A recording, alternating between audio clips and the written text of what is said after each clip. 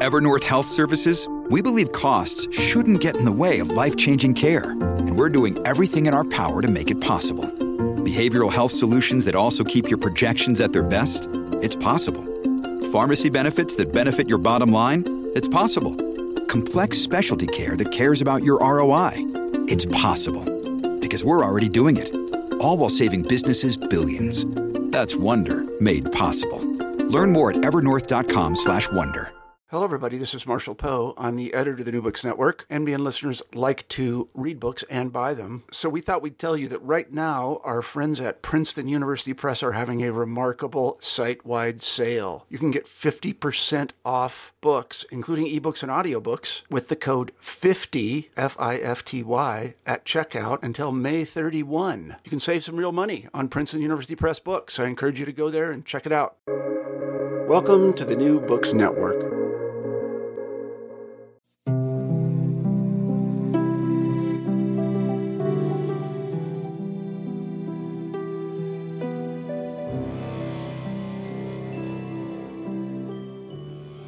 Thank you so much for joining me.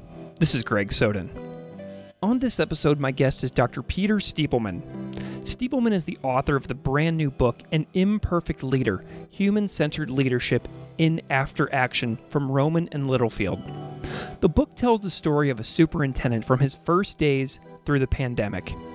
In each chapter, he responds to a series of questions to prompt genuine reflection, and the book is structured to give leaders the tools to become predictably successful. Stiepleman is also the 2021 Missouri Superintendent of the Year, and he lives and works now in the Pacific Northwest.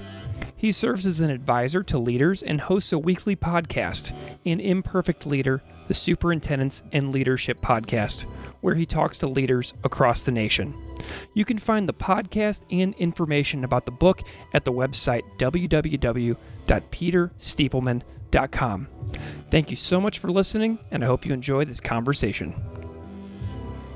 Dr. Peter Stiepleman, thank you so much for joining me. It's a pleasure to have you here today. Thank you so much, Greg. Great to see you. I am delighted that we get to spend this time together and hang out. And before we get into sort of our backstory and our, collaborations that we've had together over the years, I am wondering if you can just spend a moment and introduce yourself a little bit to the listeners out there so they know who you are and what you do.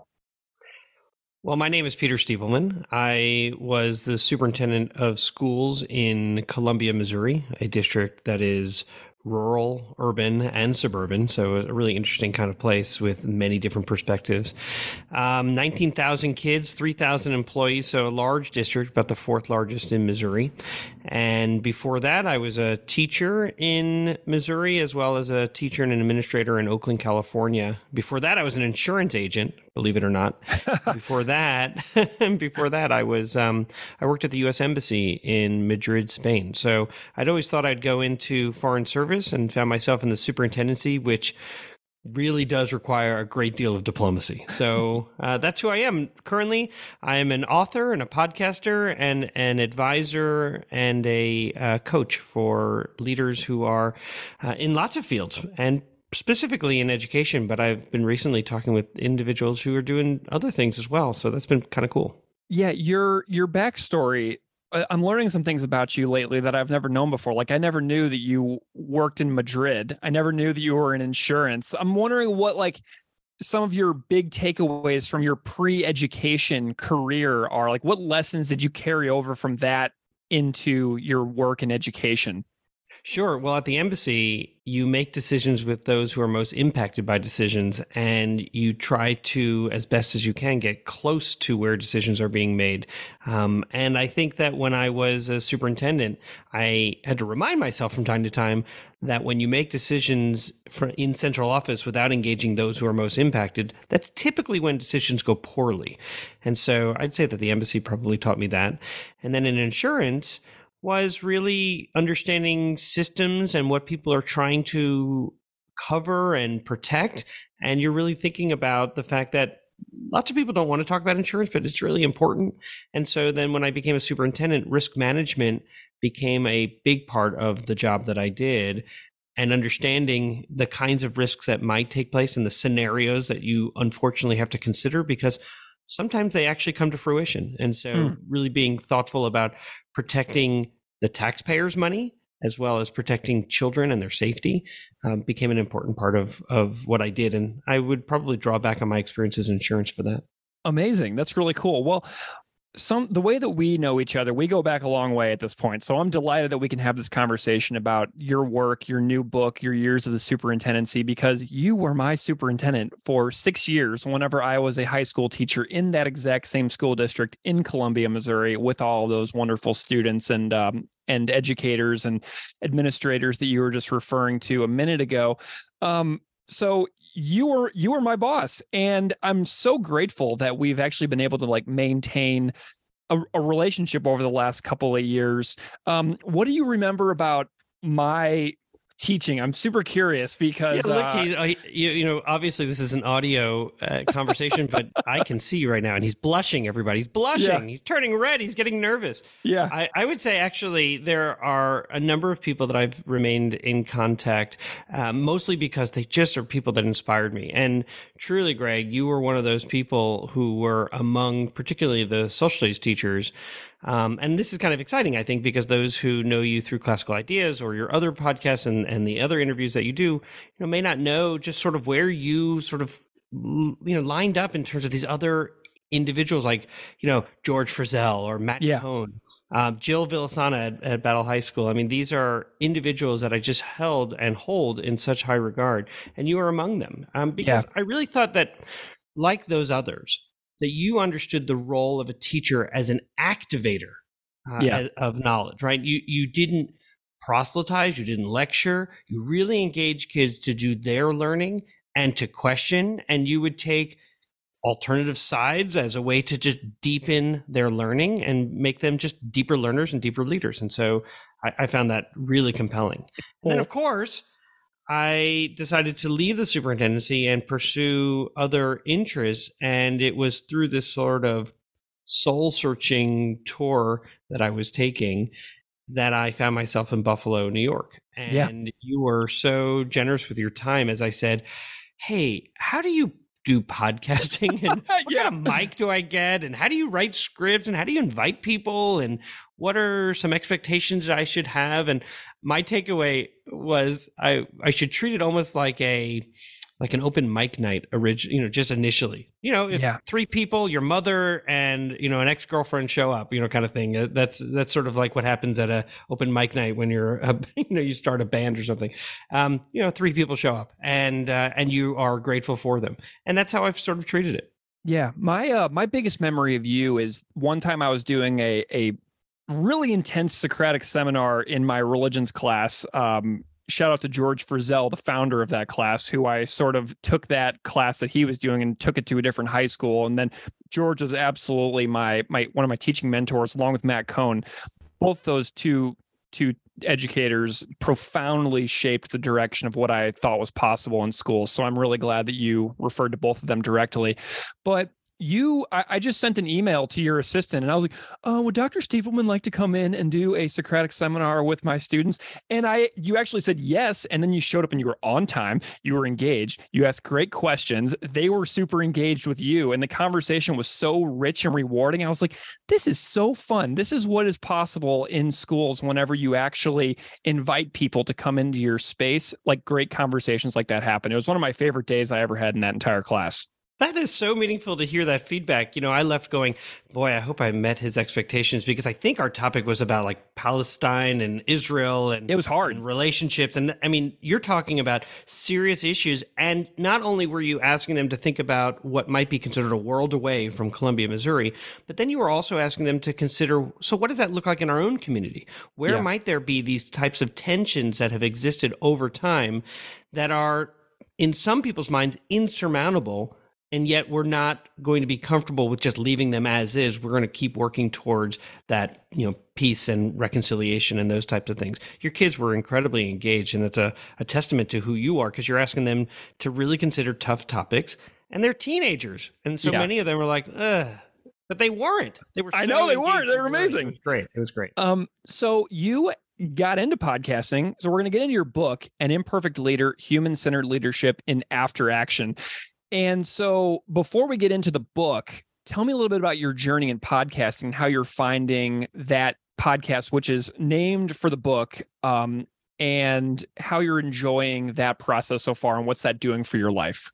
Right. Thank you. So initially, my thought was I will create a podcast that will be complementary to the book, although it would be talking to leaders in other fields. And as I continued to write the book, I thought to myself, there are so many more stories that could be told by superintendents and leaders around the country who have perhaps a desire to reflect back on a decision they made, but never really had the opportunity to really consider through a structured type of interview what got overlooked and what did they learn about relationships and what frustrated them and what could they have done differently. And then in the end, what was something that was good that came out of the experience because of this idea that through our experiences and often through our mistakes is truly where our greatest learning happens. And so my thought was, let me launch a podcast that asks superintendents and leaders all across the nation from different states, big states, small districts, big districts, cities, rural, and what we learn is there are a lot of similarities in the way that we lead and what we've learned from our experiences. And so the podcast became a project that became this compelling purpose of what if I could influence leader longevity? What if I could in some ways share with those who are aspiring to be leaders, who are new leaders, and even those who are existing to say that you're not alone and that we've all sort of had these experiences. And I mean, the national average right now is about 3 years for a superintendent to stay in their job. That is a woefully low number. Yeah. Now, if you disaggregate that, if you're a woman or a person of color or a woman of color, that intersectionality really is reduced in terms of it's about 2 years that they get to stay in their positions. Real meaningful change doesn't happen like instantly. It takes time to build those networks and those systems. And unfortunately, what happens is that those who are teaching and those who are leading in the principalship, if they're perpetually having a new person take over, then they're perpetually having to start again with new programs and new initiatives. And sometimes those initiatives don't go away, the ones that were already there. And so they're just compounded and piled on. And I heard one teacher say, it's not a plate anymore that's full, it's a platter. Yeah. Oh, yeah, that is well said. It's a Vegas buffet. Oh my gosh, that's even better. I love it. You got it. Like, I was just in Atlantic City, New Jersey for a music festival recently, and I went into a casino and I saw a gigantic buffet. So that's what immediately comes to mind for me whenever you talk about compounding ideas. Vegas buffet. So, with the podcast too, the amount of stories, the life stories of leaders, it's in every single field. It is infinite, the amount of episodes that you could do on this topic. Where do you see this going? Because you could talk to leaders in every single professional field. You could do this forever. The amount of stories you could record. Right. I have a commitment to myself that at least for 2 years, I would do school leaders, district leaders, and those who are education adjacent. Sure. For example, I spoke to Dave McLeod, who is the CEO of Thought Exchange, which is an organization and an entity that really transformed the way that leaders can harvest the collective wisdom of their communities to get better feedback as they make decisions. So better advice as they're making decisions, as opposed to holding a World Cafe, getting feedback from your community members who potentially are the loudest or have organized to be present, and that your takeaway may not be reflective of how the community actually feels about a certain topic. And so it's an amazing tool, uses AI to sort of generate what people are thinking, as well as a way to see where there might be common ground between two distinct perspectives that people are bringing to a certain question. Is super cool. So an example like that, I could see in year 3 beginning to expand to other industries to ask similar types of questions, because what I've been learning from those who have been reaching out to me over email or direct messaging over LinkedIn is to say, yeah, I'm not in education. However, what you just described is exactly what's happening on my team. I inherited a new team.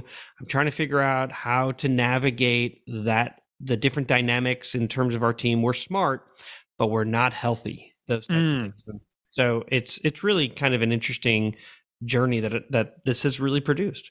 Yeah, the smart, not healthy description really resonates to me as well, especially like post-COVID, moving back into like a form of normalcy that schools are a little more recognizable compared to what they were in 2020, 2021 is really interesting because you have all these like massive talents of educators like, coming into the classrooms, coming back, and then recovering from these like periods of trauma. So the smart but not healthy thing is something that really resonates with me in this like post pandemic era that we're It's a currently. really good point. It comes from Patrick Lencioni's book, The Advantage, which can certainly serve as a blueprint for leaders as they're considering where to go as they are developing a healthy team. One of the things that I noted, particularly when I was superintendent, was exactly that. I had a lot of smart people, and yet I don't know if we had that positive connectedness where you had psychological safety. These sort of terms that really speak, are we kind to each other? Do we respect each other? Are we really listening to each other? And are we willing to admit when we make a mistake? Serving as that lead learner. And that sometimes is really hard. So the book is about being a lead learner, admitting when we make a mistake and what we learn from them. And same with the podcast, is really about asking people to be vulnerable and to really push that as a leadership trait that we all should embrace. Yeah. What's really interesting about the connectedness aspect too is like you and I had a personal connection early in my career as a teacher in the district because I invited you purposefully to my class on purpose by design. It's what I wanted to happen. And so when most people have an administrator come into their classroom, it's kind of like a nerve-wracking, terrifying experience because you feel like you're about to be judged and assessed and analyzed. But for me, it was like, oh my gosh, please come in. So I had a totally unique experience with you. Whenever I would hear people critique leadership, I was like, well, I don't have that critique because I went out of my way to make sure that you knew what I was doing in my room. And so that's one of my biggest suggestions that I always had to people whenever they were like feeling, unsure about leadership. I'm like, well, just get to know them, like invite them in, and they want to be involved.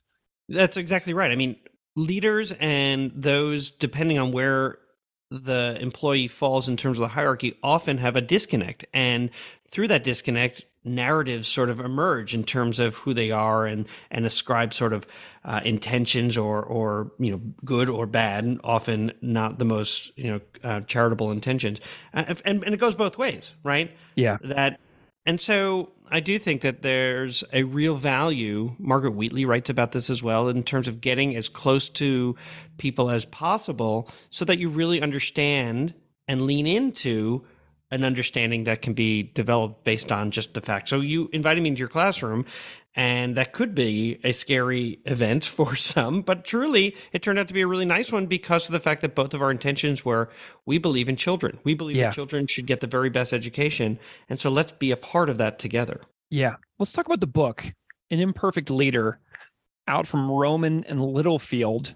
I know the book came together after your retirement from the superintendency. I'd love to know a little bit about the decision to retire, what that journey was like for you, and then getting into the writing process for this book. I know that's a lot of questions in one, but take it as you will. I will. I wrote the book mostly because I wanted to have an impact on those who are entering into the superintendency. I wish that I had a book like this. Actually, when I first became a principal, I read Daniel Boulud's book, Letters to a Young Chef. And I thought, wow, what a profound and perfect way for a new chef to think about everything, not just cooking, but also about the interpersonal piece of those in the kitchen, those who are in the front of the house, to consider those who are coming into a restaurant, and how do you immediately create this cultural field that says to someone, you're about to spend a lot of money at my restaurant, and I want you to feel like you are the most important person. And so I began to sort of apply that to schools. There's a cultural field. You know that when you enter a school, whether or not you feel welcomed immediately. Are there pictures of children? Does it say, we're happy you're here? Or does it say, all visitors must sign in before they take another step? Yeah. And as you walk in and you look and you say, hi, I'm here to, be your volunteer reader today. And they say, sign in. Or they say, Mrs. Papadopoulos, where is the visitor passes? Right. And you're just going, I don't really feel very welcome here, right? Yeah. That's the cultural field. And then as you walk down the hall, do you see adults and children really engaging in thoughtful conversation with each other? Not profound, but just do you get a sense that they feel valued and honored? And so I decided I wanted to create a book or write a book that suggested to leaders a leadership model that I didn't have when I first became a superintendent. I had great mentors, but I didn't necessarily have a leadership model that I could lean on that would say things like, how do you create that collective aspiration that says, this is the heart of what we do, and what are we going to create together? And how are we going to be together? So how are we going to be together speaks to these sort of nested patterns of sort of the values that you live by. Empathy and compassion, curiosity, right? Those types of things. And then, are we going to build good systems? And we can talk about systems if you desire, but how are you going to build good systems? Because it can't always be about relationships. When I was a principal, it was fine. I had 350 kids. I knew every kid by name. I knew their families. I could build meaningful and enduring relationship with those kids. But then when you become the superintendent of 19,000, yeah, you can't know everybody. And so how do you build reliable and enduring systems that really do project your values and at the same time have reliable sort of answers to the kinds of questions that people might bring forward to you? So I wrote the book as a way to sort of influence those aspiring and new leaders in any field, but particularly in education, to begin considering a leadership model as well as the power of systems. And then to use story, woven through the entire book, because I think story is really important when you're a leader. I think often we forget how important the power of language is when you're a leader. Not many people care about just the numbers. They care about story and why they have to care. You got to speak to people's hearts. Yeah, every time I ever saw you talk in person, in my job as a teacher, every time I'd be like at a faculty event or a community event and you would talk, you would always pull out this little notebook and you would always give a talk where you would tell stories from your own life. And you would often tell very personal stories about members of your own family, eras of history within your family. Tell me a little bit more about why story matters so much to you as an educator, as a leader, as the author of this book. So I do have a mentor and a coach. Her name is Linda Henke. She actually designed the leadership model that I use and introduce really formally to the world in my book. And she really helped me sort of understand that nearly all leaders craft a narrative to help define their organizations and to define their values, to define or to establish that compelling purpose.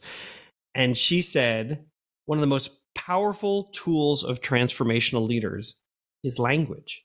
Our use of language shapes, to a large extent, the way that people see us and how much they trust us and how willing they are to commit themselves to the work that we share. And she says story in particular,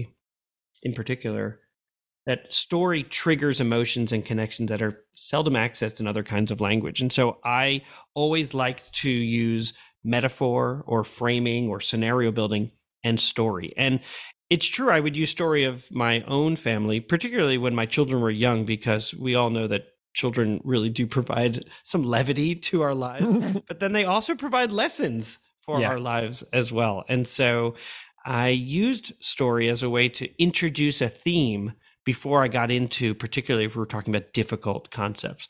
And I would use my classroom as a way to sort of talk about the lives of the kids in my classrooms or my children or my family as a way to sort of also present and introduce myself, because you're not going to care about what I'm talking about unless potentially you care about me. And I know that sounds sort of egotistical and sort of, I don't know how to even describe that other than to say that if you care about the person who's talking, you'll lean in and listen a little bit more. And so it's almost like the This American Life type of thing. I want people to lean in to hear what I'm actually talking about. Yeah, well, it works because I remember being in like faculty events or community events, and I have very vivid pictures in my mind of those moments. You likely remember the bar mitzvah story, which is hilarious, that in order to convince a community to raise their taxes considerably in mid-Missouri, that I was using the story of a bar mitzvah. Yeah, I do. Oh my gosh, that is absolutely hilarious. You mentioned your classroom, and you write very clearly about your experiences and what you call trailer C. And for anybody out there in a career path, you remember some really important moments that crystallize the trajectory of where your career goes. For me, it's teaching abroad my first couple of years, instead of just like looking for an in-state job like a lot of my cohort members were doing. I taught in Mexico, I taught in the UK, I did a master's in Canada. So like for me, these are these really transformative and pivotal moments where my life took a particular turn instead of another. And so to me, it feels like one of your main moments is your experiences in Trailer C. And I just want you to take a moment and reflect on what that what that meant to you and what that particular group meant. So similarly, I had incredible experiences working in Madrid, Spain, growing up in New York, which is really, as many people like to say, is a real melting pot of our nation, although I've also read and agree that it's sometimes a bento box. They're really distinct neighborhoods that are very, very much separated from each other. And it wasn't until I got to Oakland, California and teaching in Trailer C, which I remember that first day, I remember going to the office and saying something like, "Hi, I'm your new third grade teacher. I'm just so excited to be here." And I remember the secretary with the sort of glasses down at the end of her nose said, "Here are your keys." And I said, "Okay, but can you tell me where Trailer C is?" And she said, "It's between B and D." Like, yeah. Oh God, who is this idiot they sent us, in this revolving door of teachers in Oakland. And so I was like, okay, I'll go find it. So then I like to sort of step back and say, oh my gosh, yeah, I grew up in New York, but I really grew up as an adult and became more familiar, or almost embarrassingly, really sort of woke up to this idea that there are such discrepancies in terms of, and such a chasm between those who are middle class and those who are not, or those who are wealthy and those who are not, in terms of just this gap in experiences and opportunities. And so I know that when you were a teacher, you heard me on and on talking about AEO, achievement, enrichment, and opportunity. Yeah. It was in Trailer C that it was born. It was saying, how do we make sure that kids have access to great teachers and great curriculum and great materials? And how do they have access to enrichment? Because I was in a school with no music and no art and no PE and no science. That was all the responsibility of the classroom teacher. And so some knew how to do it and some didn't pursue it. And then opportunity was, how do we rethink discipline? When a kid curses you out in classroom, I'm not saying it's okay, but it's all right to say, we don't do that here. Or how do we, let's just take a quick second to rethink how we're behaving in this room, and not to embarrass a child, but when you're talking to them on the side, to say, I'd really like to reconsider how we do this here. That's just not going to work here. As well as opportunity for kids who might want to participate in music. So when I became superintendent, I found myself in this great position to be able to say, we're going to buy an instrument for any kid who wants to participate in music, in instrumental music. Instead of saying, why is it at that school with high percentage of children participating in the federal free lunch program, they're not taking orchestra, they're not taking band, so why don't we just cut it so we can save the money? Or why don't we buy instruments so that we can remove that barrier? Because for me as a superintendent, $80 a month to rent an instrument is fine. For a family that is just trying to figure out how to make it to the end of the week, or the end of the day, that's insurmountable. And in fact, their child won't even ask the parent, because they go, why would I ask my mother, who's already working 2 jobs with no benefits, to invest in an instrument? My gosh, that sounds like a luxury we can't afford. Yeah. So Trailer C, it's exactly what I learned. I had kids who had come to the United States. Their parents had paid a coyote to smuggle them and their families, and they risked everything. So, for a better life. My grandparents did the same thing for us. So I recognize the immigrant experience and how that has to have been the hardest decision to make, to try to risk everything, life and everything, to get here. And then for children who were born and spoke only Spanish growing up, whose parents put them in English only classes and then decided to move them over to a bilingual, and then back and forth, and how it really produced an alingual kid. And that's really where my interest in systems became profound, because it is our responsibility in education to help families make the very best decisions. And the system really made a system, its structure will generate its behavior. And so whatever it's producing is a result of the system that was created. And so I became really invested and involved in just wanting to do that. So Trailer C is a profound place, amazing kids, and I stay in touch with just a couple of them still. Nice. Who are doing pretty marvelous things. Man, one of my favorite parts of the book, too, is whenever you're on vacation with your own family and you retell the story of your own family's experiences and why you came to live where you came to live. So it's like you're taking the story and the influence of the kids in Trailer C, and you're ensuring that your own family knows those exact same stories for the version of your family as well. It's like a purposeful passing down. Yes, we're on the mouth of the Black Sea. My family got on boats in Odessa, in the Ukraine, and risked everything to get out of a country that was hell-bent on persecuting and murdering Jews. And so I'm standing on this bluff looking out on the Black Sea, saying to my 3 small children at the time, saying, my grandfather risked everything, and he came across right here at the mouth of the Black Sea, entering the Bosphorus, and getting to the United States, and making a new life so that my father would have some opportunities, and that my father could create some opportunities for us. And my gosh, can you believe it? 100 years later, we're standing here seeing what he risked. And the picture of them, which my publisher didn't allow me to put in there in the end because it costs a lot of money to put in photos, but they're just kind of like, just take the picture. Yeah. So come on, Dad. At some point they'll read it and say, oh, wow, that's pretty profound. Yeah. Eventually, those are the kinds of moments that take a long time to percolate. And then you get to a certain point in your life and it just kind of falls into place. And you're like, oh, my goodness, thank you. Like, I'm so grateful that I had that one particular moment, because it takes a certain time and place and years of experience to cultivate the own earth of your own story of your life to kind of have those moments fall into place. So I believe that those moments will fall into place for sure.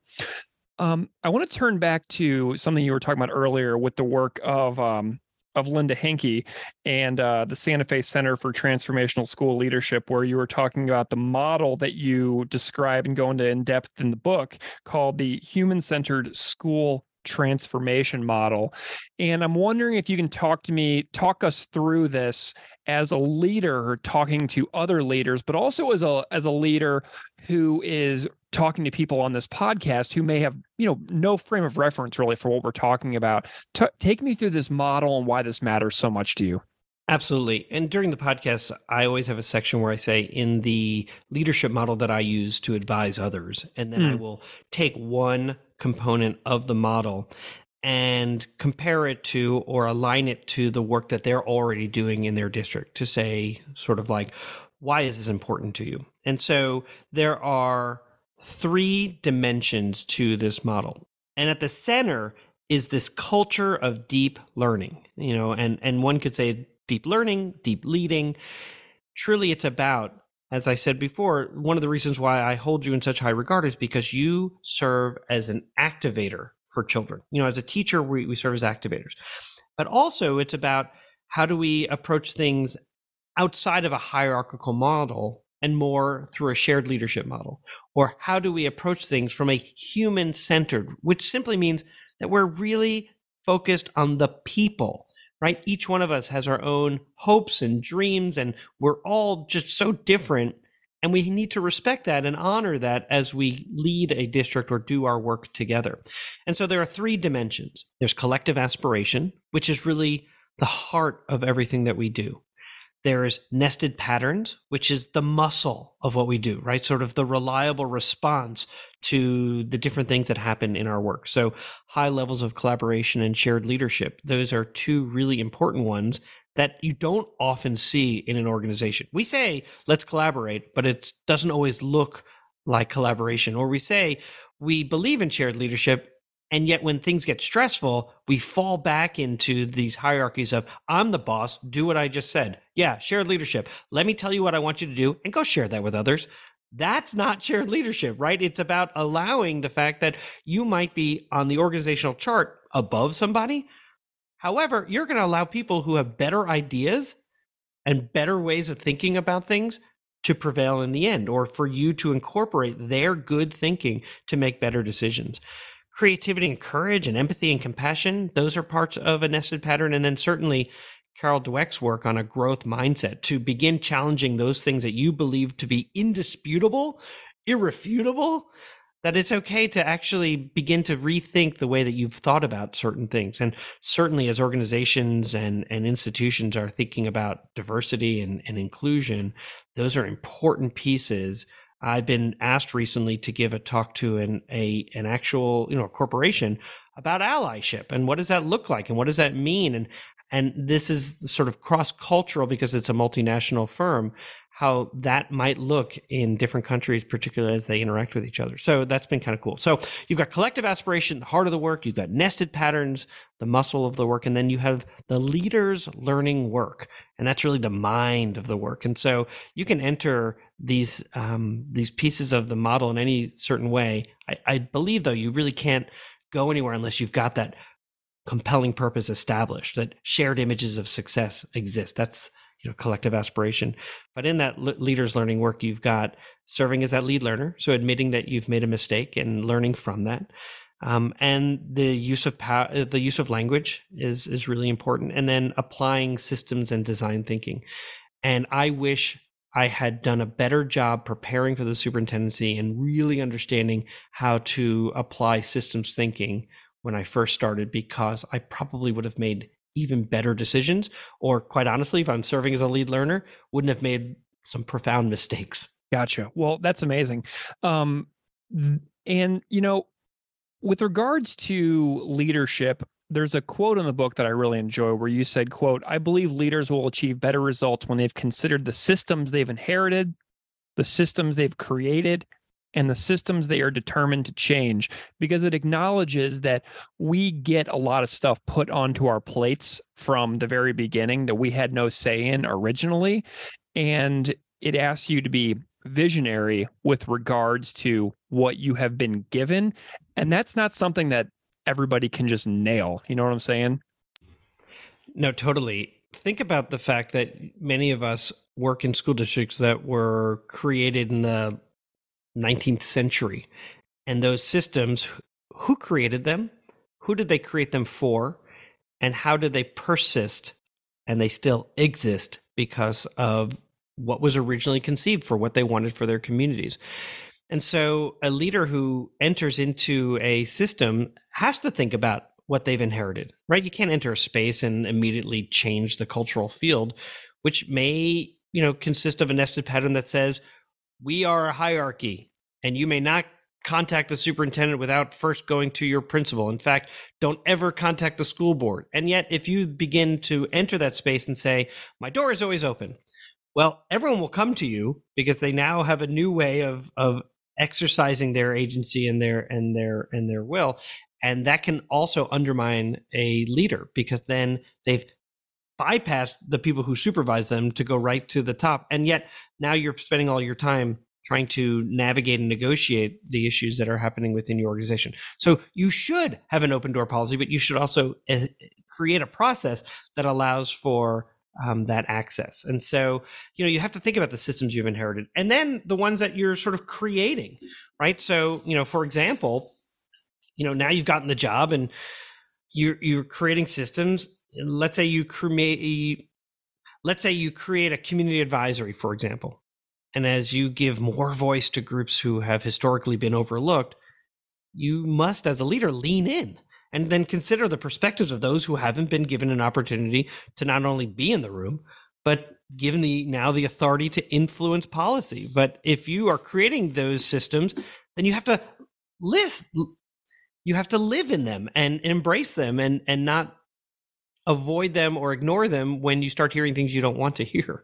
Yeah. And then certainly when you start thinking about like the systems that you are determined to change, and the biggest is systems thinking. So you have to start thinking about, what is this decision going to look like a year from now, 3 years from now, 5 years from now? When I want to take action and I do take action and then I'm not seeing the results immediately, how am I going to manage the tension between action and results? Because people will start saying, this isn't working. We need to change gears. We need to shift. And sometimes you do. You need to make a mid-course correction. And sometimes you just need to give time for people to learn what it is that you're trying to do.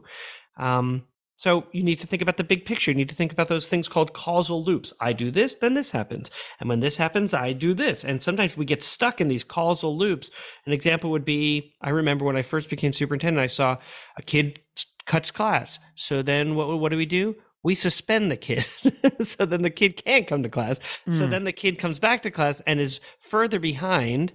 And so the kid cuts class because they don't want to feel that shame, and they don't want to feel that feeling of that is being presented to them as they continue to fail. And so what do? We suspend them from school again. I mean, these terrible causal loops that we've created because policy said, well, if you don't come to class, we'll suspend you. So we removed that as an example.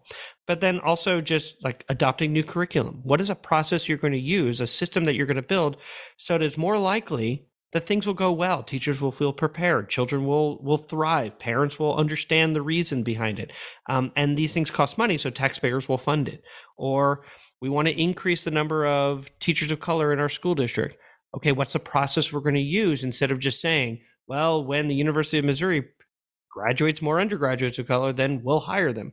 Well, that's not happening. So how do you look inside your system and say, who are our bright kids and how might we provide them with a full scholarship to go become teachers in our system? And how we're going to build that so that we're doing that together. So those are the kinds of things you need to think about when you're building systems. But I didn't understand those habits of systems thinking. I didn't recognize immediately. Intuitively, I think I knew that, how do I resist the urge to come to a conclusion and make a decision? So if you want to avoid impulsiveness, if you want to avoid the need to make multiple mid-course corrections, really consider the system you're building and those unintended consequences and all those kinds of things. So the quote, while I'm glad you saw it because it's kind of early in the book and it sort of speaks to Trailer C to some regard about what I was starting to learn, but really became a profound learning when I became a leader. Something else that I'm really curious about is, as a person who has been a teacher for a long time but has never served in an administrative role, the path to the superintendency is something that almost no teacher will ever travel. Do you know what I mean? That's just not something that most of people who work in education will ever experience. I'm wondering if you can talk to me a little bit about your own path from like classroom teacher through the superintendency, because that's a journey that I know nothing about. That's interesting. As you were asking the question, I was considering to myself just what is a superintendent? I get that question all the time. I remember early on someone said to me, don't you get summers off? I go, summers off? I'm the CEO of a very large organization that has 3,000 employees. Do you think I would love to take the summers off. Do you think I should? They're like, oh. So it kind of said to me, lots of people don't know what superintendents do. Right. So the path traveled, there is a sort of a traditional path that one takes in terms of they're a pretty good teacher and then somebody notices them or they apply to become an assistant principal or a coach or some type of role that takes them out of the classroom and they can have a different impact. And then they apply for a principalship and they do a pretty good job in that respect and they have the respect of their colleagues and they are elevated to a central office role. And then sometimes they move to other districts and take on other roles as well. And sometimes they can move within their organization because they have a value of promoting from within. And so they become an assistant superintendent and then a superintendent. And the superintendent role, which is kind of interesting to me because it really is sort of like a three-legged stool with, and really it's sort of CEO, right? So in my perspective, being the employer of 3,000 employees, and you're managing a $300 million budget and you have to think about where you're allocating funds and how do you make sure that you're harvesting the wisdom of those within the organization and outside? How do you make sure that your board of directors, or in our case, a board of education, that you're meeting their expectations because you're their only employee? So you've got the CEO role, then you've got really sort of the lead learner, which is what I think teachers expect from a superintendent, somebody who cares about curriculum instruction, who cares about the experience of a student as they progress through and have a good sense of what they're hoping that children will learn so that they can be productive citizens outside of school and that they are leading a vision for that work, particularly around education. And then the third is, which is kind of interesting because it goes back to your question about storytelling. So I say we're the chief storyteller. Some might call it lobbyist. And I think this is a profound part that teachers don't see superintendents doing, and it's a really important part of their role, which is everything from protecting local control, because you've got legislators who are interested in influencing what's happening in your school district. So how do you lead the district and the Board of Education's priorities down in your capital, and being a really vocal proponent and advocate for public education. So you promote legislative changes too. So there was a time where a principal and we spent a number of years alongside other superintendents in the region, really asking for the legislators to consider allowing those who are professionals in other fields to be able to teach in our schools. This was not to replace teachers. It was to enhance courses where we were short in terms of, for example, Spanish teachers. Across the nation, school districts are moving to just enrolling kids in Rosetta Stone as the language program because there aren't enough credentialed world language teachers. Well, you might have a professor at the local university or someone who has a career and is bilingual or trilingual or multilingual, whatever, and have the opportunity to maybe teach a higher level course in that language. But they are restricted by law because they don't have a certification or a credential to be a teacher. It's hard to be a teacher. So it's not just that you have the content knowledge that makes you a good teacher, and we would make sure that we provide support or put it in the legislation that requires that you have a teacher side by side. And so we were successful in Missouri to get the visiting scholar legislation that allows someone who was a professional in another field to teach for 3 years within a school district. And then the expectation of, if you like this, then go get a teaching credential.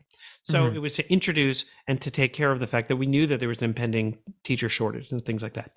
So advocating against vouchers is a really important piece. Legislators do trust their superintendents, particularly in rural districts. They'll say, I don't know what it is that I'm being presented to vote on. So they'll reach out to their superintendents. So superintendents need to know that lobbying piece of it, or, convincing a community to raise their taxes. Because every state does their school funding in different ways.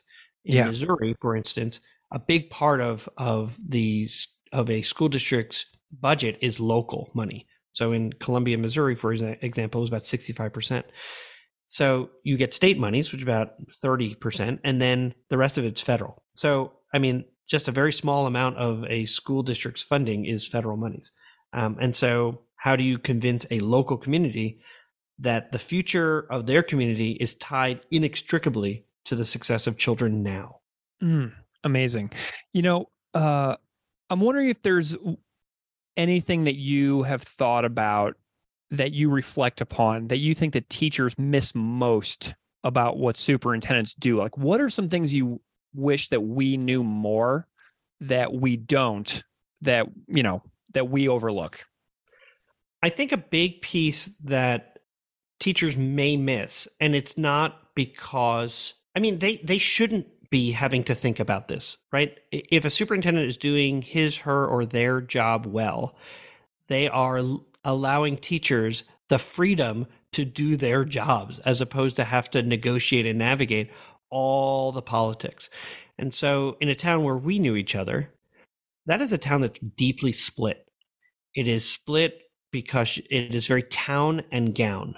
So you have the university, the gown, and most people at the university are not from that town, and they bring perspectives and priorities from all over, and many coming from universities. So one might say more progressive, more liberal. And then you have the town, those who have been there and whose families go back to when the town was founded in the early 1800s. And so they have some perspectives that often are radically different from those who are at the university. And so a superintendent's job is to try to navigate and negotiate and try to find common ground all around the success of children. It's a ton of politics. I think that's something that teachers may miss.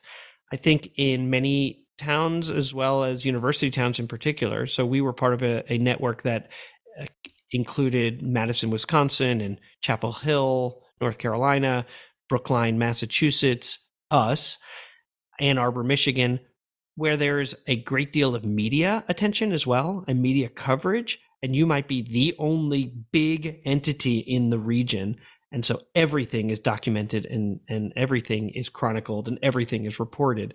And sometimes those universities have students who are learning how to be journalists. So they're doing a wonderful job of learning and sometimes don't always get the narrative correct. And so then a new narrative is spun.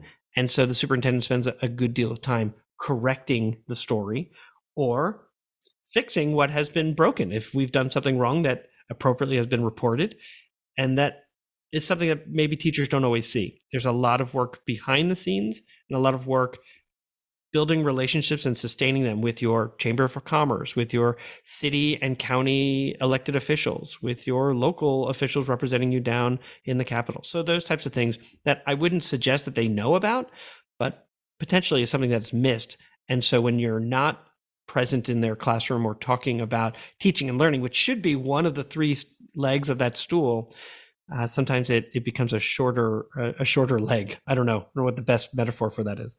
Yeah. You mentioned narrative just now, and you tell the story of an administrator who you mentioned may have been somewhat erased from the narrative of the school district. And I'm wondering about your inclusion of the story of Phyllis Chase in the book as well, because I thought that it was really interesting the way that you purposefully told a story that may be somewhat overlooked or slightly forgotten within the town. It's so interesting you should ask that question. I made the intentional decision to use her real name because I think it is important, particularly if you're talking about someone that you believe may have been erased from a community's narrative, that to use a pseudonym would have further erased her value as an educator and as a leader.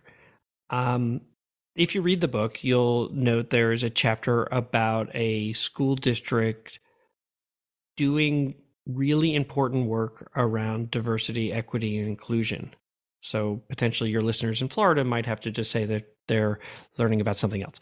But one of the big questions that school leaders ask themselves is, how do I talk about this really important work? And so there's a chapter in the book around that there's really not a great and one way to do it, but you really have to feel out and do this work together. That's the most important piece, is that if you're trying to lead this work as the only person and people will say, well, I'm right behind you, then you really have to look back and say, well, how far behind me are you? Because I seem to be standing here alone.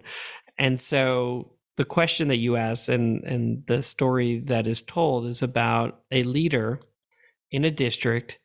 She was the first African-American leader in the district as the superintendent.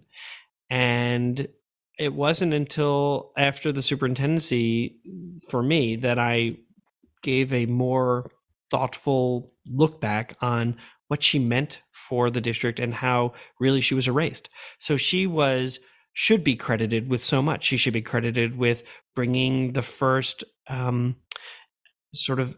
it was an achievement gap task force is what it was called. And it was the first conversations we were having around, why is it in a well-resourced school district in a university town that African-American kids are doing worse than African-American kids in Kansas City and in St. Louis, towns that are under-resourced?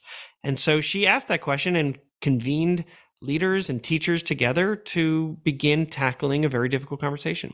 She saw an elementary school that was about less than a mile from her office that was really struggling with low enrollment because families did everything they possibly could to leave that school if they lived in the neighborhood and had the means to provide their own transportation, and a school where kids were not getting the kinds of support that they needed. And so she should be credited with all these kinds of really pushing us forward. She was asking us in all those years ago to really deconstruct standards, to say, what is it that we're actually asking kids to learn?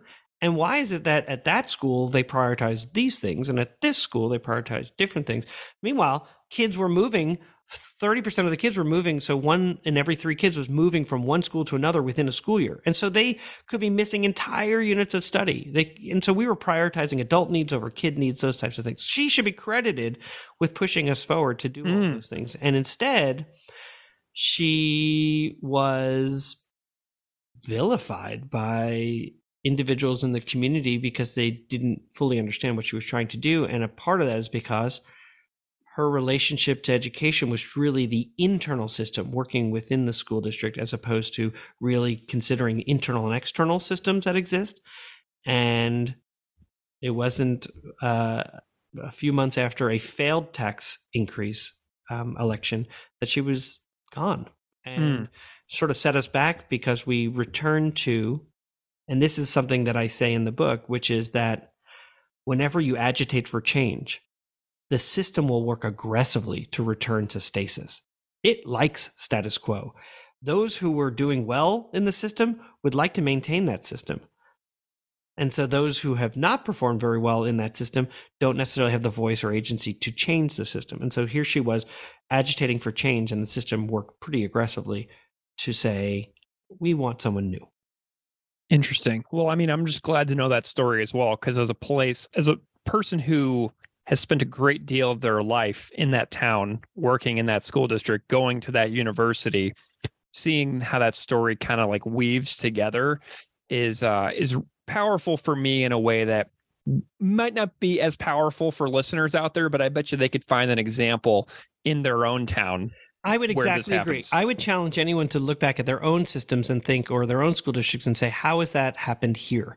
Because there's a story in there about sort of the elementary school that was after Brown versus Board of Education, right? So we're talking about 1954, that the school district really resisted integrating its schools. And they finally said, fine, we'll take 11 African-American kids at this elementary school. And all of a sudden the parents threw a fit because they protested that at their chili supper, that the parents of these African-American kids might actually show up at their chili supper, and how outrageous that would be. And they had a one-on-one, or a group on one meeting with the superintendent to say, what are you going to do about this? I mean, what, are you kidding me? So you talk about the systems we inherit. And so that's, we're not even talking now the 1873, when the district was founded, which was likely founded by those who thought it would be okay to enslave humans, because Missouri, while a free, while a slave state, right? So we're talking about Maine comes in free, Missouri comes in slave, Missouri Compromise, and there are those who say they established that school district. So think about the systems that were created when it first started. So any one of us could go to the state we're in and look at when their systems were created and how that sort of persisted, and then what that meant for the first African-American superintendent who wanted to agitate for change. Wow. Powerful. Well, I'm really loving this book. I'm so happy for you that you have, been so productive and, moving forward in some new creative endeavors, continuing to advocate for schools, to have excellent structures of, for the faculty and the leadership to work together for the betterment of all students in a district. It's really cool to see what you've gone on to do after you have left the superintendency, and how you will continue to work for those systems to improve in the coming years, because it matters a lot, because you never know what kind of impact you're going to have from here on out, working with other districts and other teachers and other leaders. So thank you for continuing to care about the topics that you've spent your entire life building. And I'm wondering if you can just spend a moment and tell people listening out there where they can find your work if they want to follow along and know more in the coming months and years.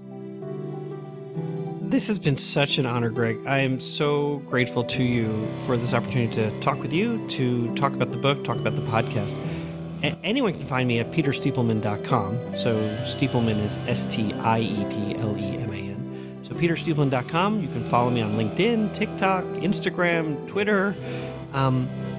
And certainly you can find my book at Amazon, Barnes & Noble, anywhere you find books, and the podcast on anywhere where you download your podcast. Truly, it's like, when we create policy, we got to consider the unintended consequences of the systems we're creating. And so that's really a big part of what the book is about. It's a big part of what the podcast covers. And regardless of the industry you're in and the areas of your interest, you will find that the book and the podcast really speak to the work that you're doing, whoever you are listening today. So again, thanks so much.